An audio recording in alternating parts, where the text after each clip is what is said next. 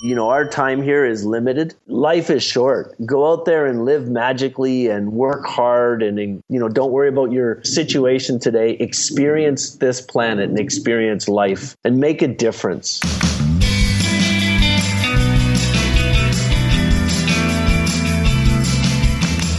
Welcome to Starve the Doubts. I'm your host, Jared Easley. Joining us from Maui, Hawaii. Aloha, Kamanzi Constable. Aloha, Jared. I'm excited to be here. I'm excited to talk to our guest. And I just had like 2 cups of coffee, so I'm a little wired.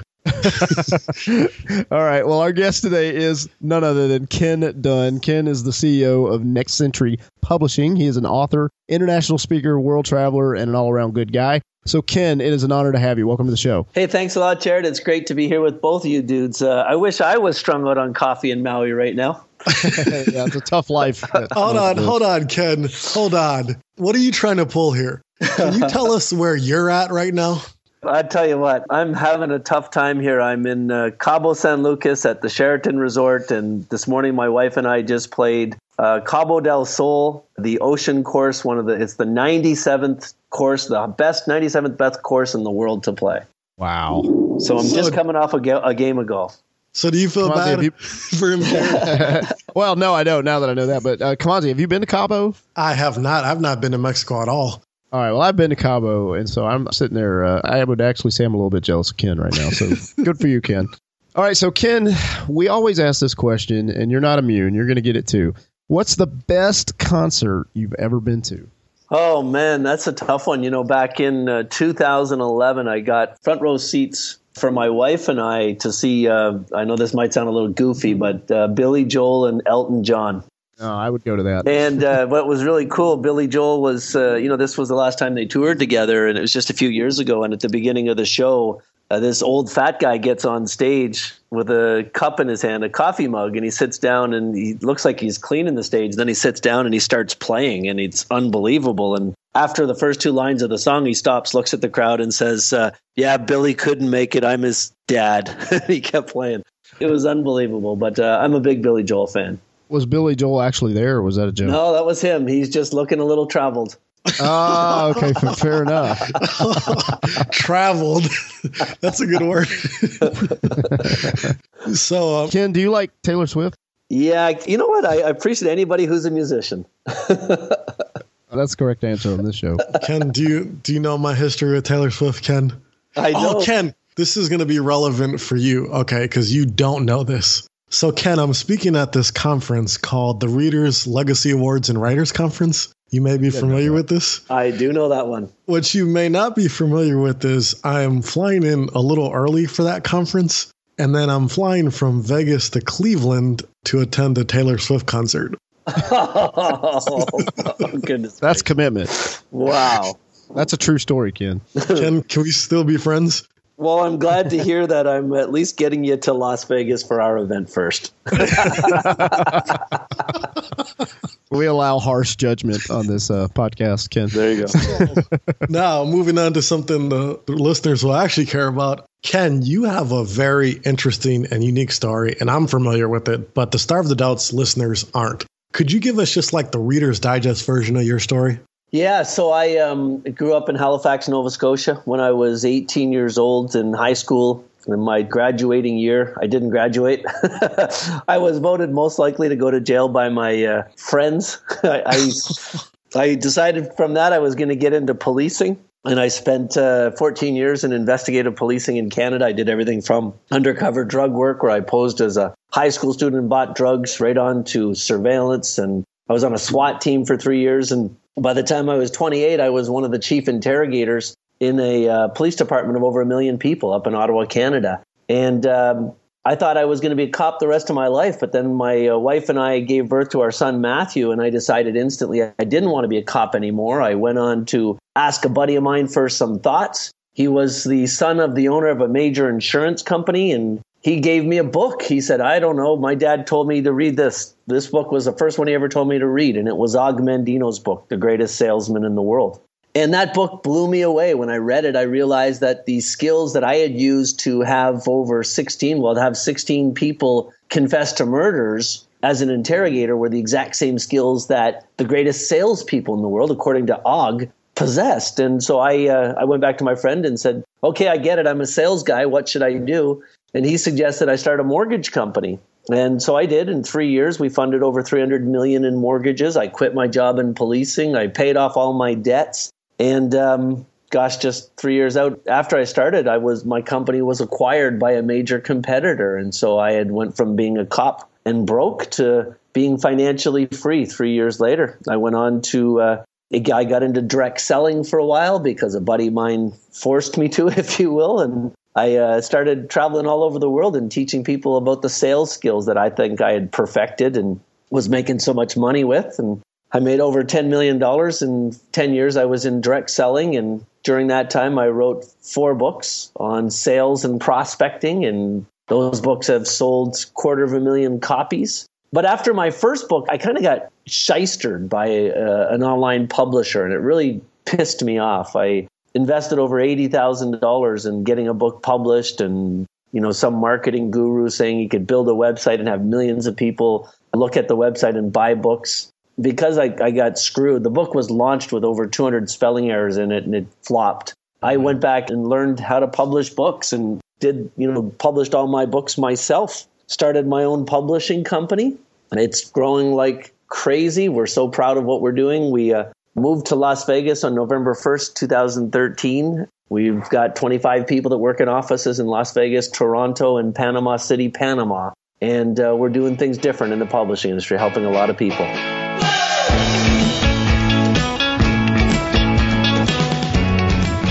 All right, Ken, there's a lot of people that listen to this podcast who are well-intentioned and they have the positive mindset, but they are you several years back when you were that policeman, right? They're saying, hey, I know I've got some skills, but I'm trying to figure out what that next step is to kind of have that breakthrough. So what encouragement would you offer to that person who's listening, who is well-intentioned and who's making steps, but they want to have that breakthrough? Yeah, I'll just say it straight. It sounds like it's a bit of the theme you guys have going here. There's no such thing as a bloody breakthrough. First and foremost, breakthroughs don't happen. You make them happen. Right. If somebody wants something more in their lives or wants more for themselves in their lives, it's going to take unadulterated determination. You have to first decide what you want to be good at and then put your blinders on, get an amazing mentor, study the art, and go out and make a boatload of mistakes. And there's just no easy way around it. You just got to work. So, Ken, with all that you have accomplished, and it's a lot of stuff, wow. I knew your story, but every time I hear it, I'm very impressed. How do you stay focused? Like, what do you know you should be focused on next? Because I know for me, and Jared and I have had this conversation in this podcast, sometimes I feel like, okay, what should I be doing now? So how do you decide what to focus on? Well, it was really easy for me. I come up with these ideas that are just so massive that they never end. And so, my 10-year goal is to make an impact, a significant impact in the publishing industry. And so I guess the simple way to say that is that if your goal and your vision is big enough, it will keep you focused. If it's the right vision, it'll just keep you awake at night. And if you create a kind of a step-by-step process or goals, if you will, a short, a medium, and a long-term goal, it not only keeps you focused, but it becomes your litmus test. So, I have a 10-year is I'm going to make a dramatic impact in the publishing industry. And then when I reverse engineer that goal, at 5 years, my website, readerslegacy.com, will be one of the largest book retailers on the planet. And we'll be helping millions of authors. Then if I have a year goal, it's to launch readerslegacy.com. And so I set this up last year. And my 10-year goal is still on the radar, but I've got 10 years to go there. So I know what my goal is. Now it's how do I stop myself from getting, defocused? And it's really simple. That 10-year goal becomes the litmus test. So anything new that I'm coming up with or thinking about, because as entrepreneurs, we all have a very bad case of AD. We get distracted by, whenever I get a new idea, I say, is that going to bring me closer to my 10-year goal? And if it doesn't, I discard it. I don't even let it get into my mind. Because there's tons of amazing ideas out there. The reason most amazing ideas never come to fruition is that the people whose ideas they are don't know how to stay focused. All right. So, Ken, you had success with your first business. What was it about publishing that compelled you to go in that direction? I had a really bad experience with my first book. And of course, for so many of us, our first book is the most important one. And a lot of times it's the typical story of my life and how I'm different and what I learned. So I'm not saying it was a great book or not, but once it was written, I went to the publishing industry, to the internet, and I tried to find a good publisher to help me. And I found a charlatan. I found I hate to say it because it probably wasn't their intention, but I got really screwed by somebody. And the book meant so much to me. I was going to donate a bunch of the money to ALS research. My dad died of Lou Gehrig's disease at 54. It just, it became such a big deal to me that I had to go out and figure out the publishing industry. And from there, I launched my own company to publish my own book. And then as the book started to do well and I wrote a second book, then friends and family started asking me for help with their books. I realized that there was a real opportunity there. Ken, being a publisher and going through that yourself, what are some mistakes that you typically see authors making that prevents them from getting consistent book sales? Number one biggest mistake, Kamanzi, it's rushing. I see this all the time. Somebody goes to write a book and they get it finished and all they can think about is getting it out the door as fast as humanly possible. They don't have it properly edited. They don't have it properly proofread. They get some friend who's got some literature degree from school to be their editor, and they don't understand that just because they have a degree doesn't mean they're good at all with editing or even writing for that matter. And they design their cover themselves without any idea of what makes a book and a cover saleable. And they just rush it. They slap it onto an Amazon account. They don't do any pre-launch marketing. And the book just becomes another one of the 900,000 books that are published every year that are crap. And that's the biggest thing I would say. If somebody was asking me what advice can you give to somebody who's thinking of publishing a book, it would be find an expert partner and take your time and do it the right way. All right. So, Ken, this podcast has over 200 episodes, and there's just unbelievable takeaways over the last 2 years from all the amazing guests that have been on the show. And one desire is to compile that into a framework and put that out as a book. If this were you, how would you approach that? Yeah, that's fantastic. So what I would do is get all 200 of those podcasts converted into documents, so get them transcribed. And then I would go find somebody that is an expert in books, and I would get them to do some research without telling them at all what your intent was or what your thoughts or beliefs were. I would give them all of that written documentation, and I would say, I want you to compile this for me, but I want you to come up with a list of the top 15 things that you find in this book that all of these experts share in common. And I don't want you just to make a list of the things, but I want you to give me examples from all of the experts in the stories that prove those things that you found. And then I'd wait until that person came back to me. And chances are, if you found the right person to do this, you'd be sitting on an amazing book. That what people have to understand today is that books that sell are not they're not the books that most people think sell. It's not this story of, first there was the beginning and then there was the end. People like nonfiction books that sell are books that are compelling, that give people marching orders and use real life examples of other people. One of my top authors and I launched a program called WriteASaleableBook.com. We actually travel all over North America and do free writing seminars, 90-minute writing seminars, actually teaching people for free how to write a book that actually sells, a nonfiction book that sells. And it's amazing, a lot of the stuff that we see when we're talking to authors when they're out there. But the biggest thing is just to get somebody else involved right away to help you compile that data. And Ken, there is a lot of hype and a lot of kind of standard stuff that's thrown out there in the book marketing world.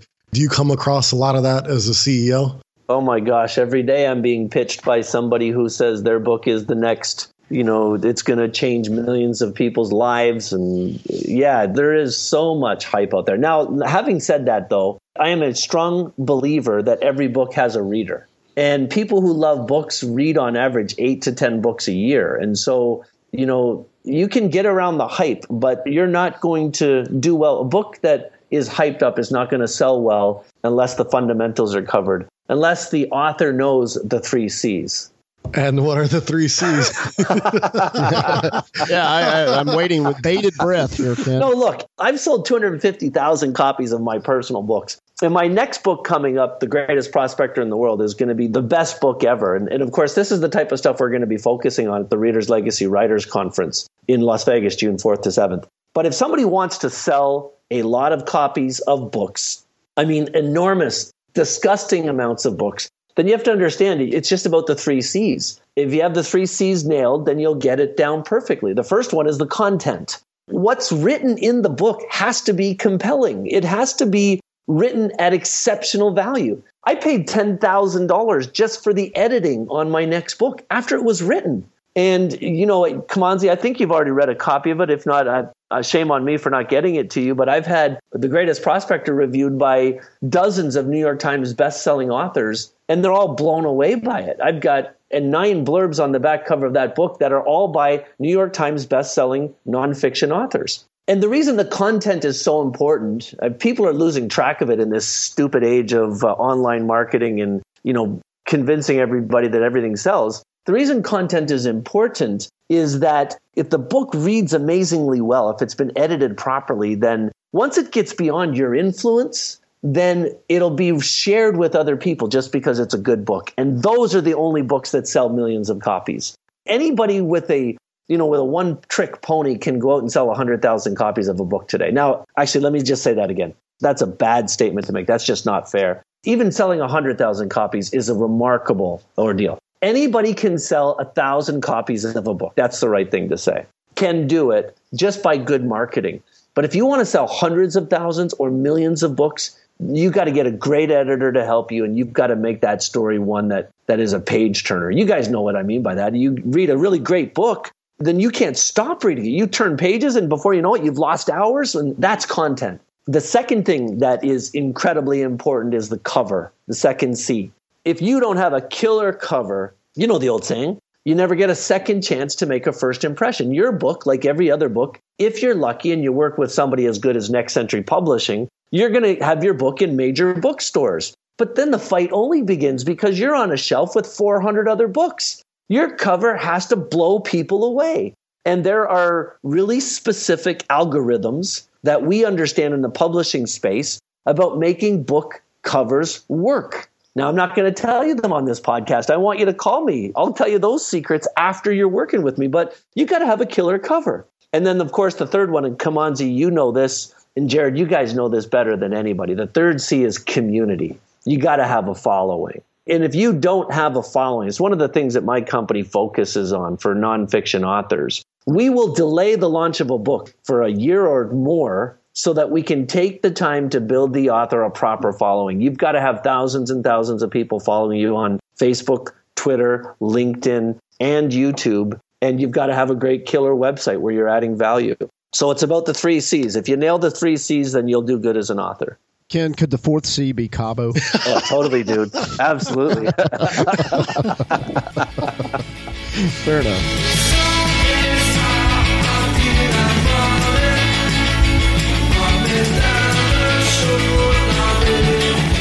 All right, so Ken, we know traveling is important to you, so let's just go there for a little bit. What are some of the best countries that you visited, and something you learned there? Oh my goodness gracious! Okay, well, I'll say Panama's up there at the top of them. I've been to Panama a dozen times now. Obviously, we have a company down there. Our publishing company owns a subsidiary down in Panama where we do all of our tech development. We're building this mammoth readerslegacy.com website now with a team of tech people in Panama. What have I learned from Panama is that you can work hard and play hard at the same time. Panamanian people are vibrant, intelligent people that really, they do put in a good day's work, but they also know how to enjoy their lives. I think the country that's impacted me the most is the Philippines. I don't know how many times I've been there. Look, this is a tough call, Jared. I've been in 50 countries speaking, traveling, sure. But Filipino people are amazing. That what they've been through, the standard of living over there, the average income of a Filipino is about $400 a month, but they live like kings, even in the middle class and the lower class. And so it's an incredible country. And Filipinos just teach me how to have fun. So Ken, you've told us openly that you had done well with multi-level marketing. You had hit the $10 million mark. I know that Next Century, from the interview that I did with you on Entrepreneur, Next Century has done 2.1 million, I believe, in 2014 was the number. Those are numbers that I think a lot of us probably can't comprehend in our mind. What does money mean to you, Ken? What does it do for your life? How does it have financial freedom? What's your view of money? Money to me means a 7 a.m. round of golf with my wife on one of the top golf courses in the world in Cabo San Lucas on Monday morning. Boom. So freedom. Yeah. No, look, I've gone through different phases of my life. When I got bought out from my mortgage company and I started making all this crazy money in network marketing, I at one point owned 6 Porsches and I have a big house in Canada, and I've gone past all of that. Money just gives you choices. It is a great goal, not for the sake of just accumulating money, but for the things that you can do with it. It gives your mind the ability to think when you're not stuck in the mire worrying about paying bills. And it's a wonderful, wonderful goal to obtain. Like, I loathe the people that say money isn't everything. I think that those people are just so used to not having money that they've resigned themselves to say that. I'll agree with them to this degree. Money isn't everything, but it's right up there with oxygen. And when you have money, it gives you the ability to make choices in your life and to pursue things for passion, not for wealth.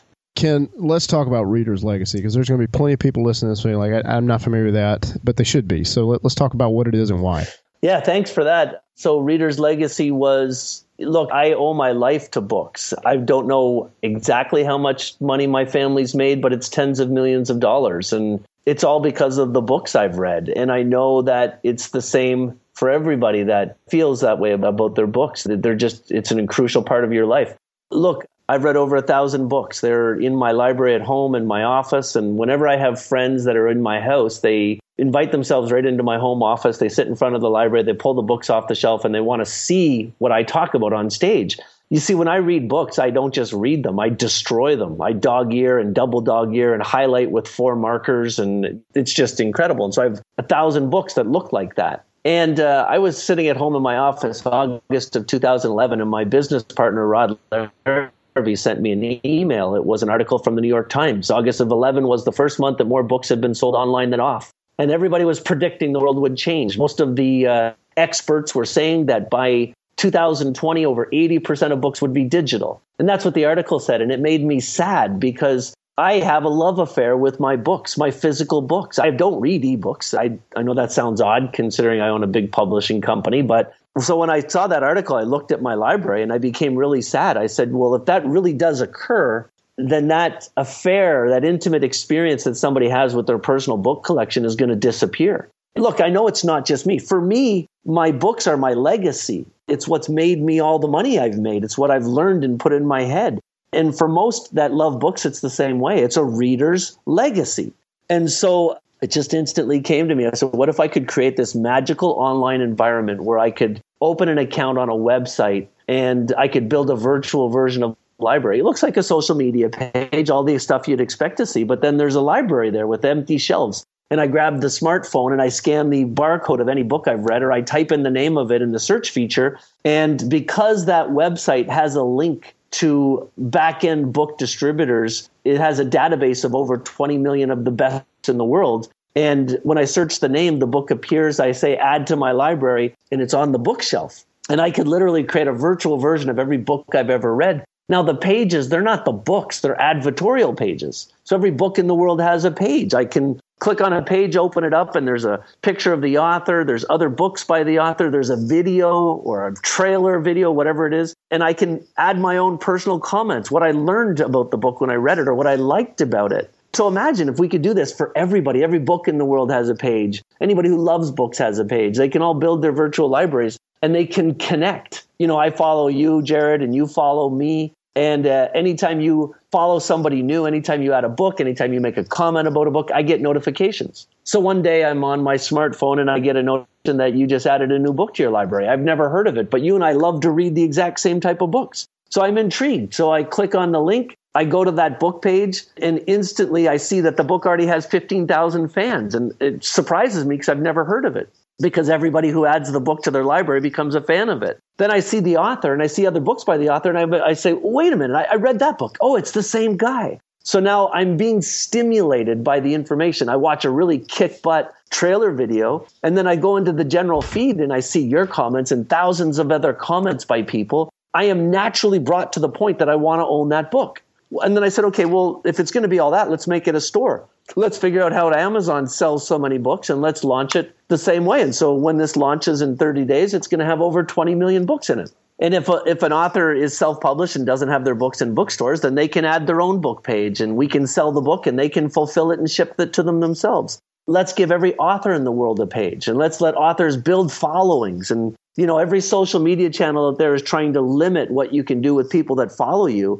So let's take the handcuffs off. And if somebody builds a following of 20,000 people, let's let them market to the 20,000 people. Let's create this magical environment where people who love books and write books and publish books can all communicate together. And let's promote books to the world. And so that website, it's taken 2 years to build it. It's built on Python. It's the same platform as that Facebook is built on. And there's over 100 people in the publishing industry in the beta right now, and the reviews are just unbelievable. A guy named Joe Wickert, who is a publishing industry blogger, he's a titan in the publishing industry. I love his comment. He says, Reader's legacy is to Goodreads. Goodreads, by the way, is a little website, 50 million users a month, that was bought by Amazon 3 years ago for $300 million.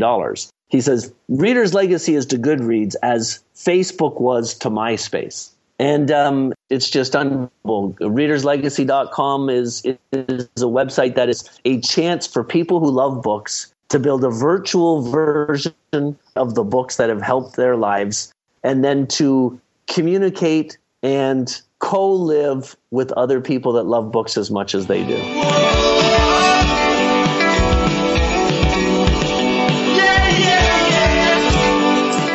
And Ken, you described that very well. Could you hit on a little bit about what the Writers' Conference is about?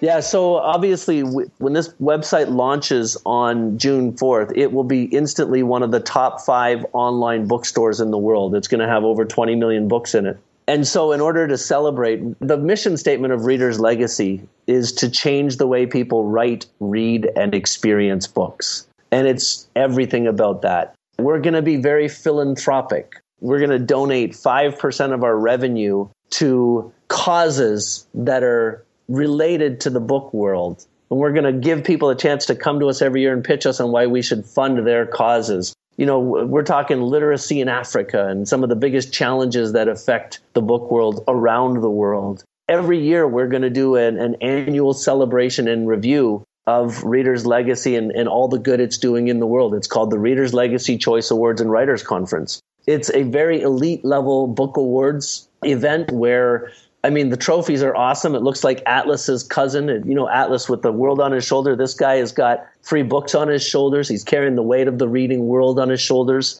And the top selling books on readerslegacy.com will receive these awards every year. And we're also going to invite in some of the greatest speakers in the literary world to teach the next generation of readers and of writers. And so the first annual event is happening June 4th to 7th in Las Vegas, Nevada, Reader's Legacy WritersConference.com. And it's going to be an amazing event. It's going to be about 300 people. And then on Saturday night, after the black tie 5-course dinner and awards ceremony, I'm going to launch officially this website to the world. Incredible. Ken, we're going to start to wrap up here. Who is doing something that interests you? Well, that's a profound statement. Right now, I can see my wife down by the pool, and she's reading a book and sipping a margarita. Does that qualify? that is interesting. No, I'll tell you what. My first book I wrote back in 2008 was called Being the Change. I had gone through a pretty rocky period in my life, transitioning from being an arrogant, pompous cop to being an entrepreneur. And it wasn't an easy change. And what I decided to do to help myself was to study the 7 world leaders who I admired the most: Bill Gates, Warren Buffett, Steve Jobs, Mother Teresa, Mahatma Gandhi, John F. Kennedy, and Pierre Trudeau. And from them, I found a list of 10 attributes in their personalities that they shared in common. And I've built my whole life around those 10 qualities. And I'm very, so I really admire those 7 entrepreneurs more than anybody. The guy that I'm paying the closest attention to these days is Bill Gates. What he's doing at this stage of his life now it's unbelievable. It's inspiring to me. So philanthropic, looking for ways to fix some of the world's problems, investing heavily in those things that really are impacting the world and the challenges in the world the most. So I would say at the top of that list is Bill Gates. And my favorite thing about Bill Gates is that every time he travels, he takes at least 10 books with him. And once a year at Christmas time, he takes a picture of himself standing in front of his personal book collection, holding his favorite 7 books from the previous year. So that's Bill Gates. And what's really inspired me about Gates is at this stage of his life, how much of himself he's giving back to the world. Ken, for the listeners that have been digging this, they want to find out more, where is the best place for them to connect with you online? ReadersLegacy.com. You can get on the mailing list if you're hearing this before the launch on June 7th. That's the best place to go get hooked up. We've got a list we're building there that's already got about 15,000 people on it. And if it's after June 7th, I'll be hanging out every day, all day at ReadersLegacy.com. Ken, do you have any final thoughts for the listeners? If I was just talking holistically right now, I would say that, our time here is limited and you don't know when your number is going to be called. I mean, my dad was 54 years old when a perfectly healthy man was diagnosed with ALS, and 18 months later he was dead. Life is short. Go out there and live magically and work hard and, don't worry about your situation today. Experience this planet and experience life and make a difference. Actually, come out to the Reader's Legacy Writers Conference and get started on your next book. The world's waiting for it. Oh, well said. Ken, we really appreciate your time and best wishes to Reader's Legacy and the Reader's Legacy Writers Conference. I just thank you so much and enjoy Cabo. Thank you.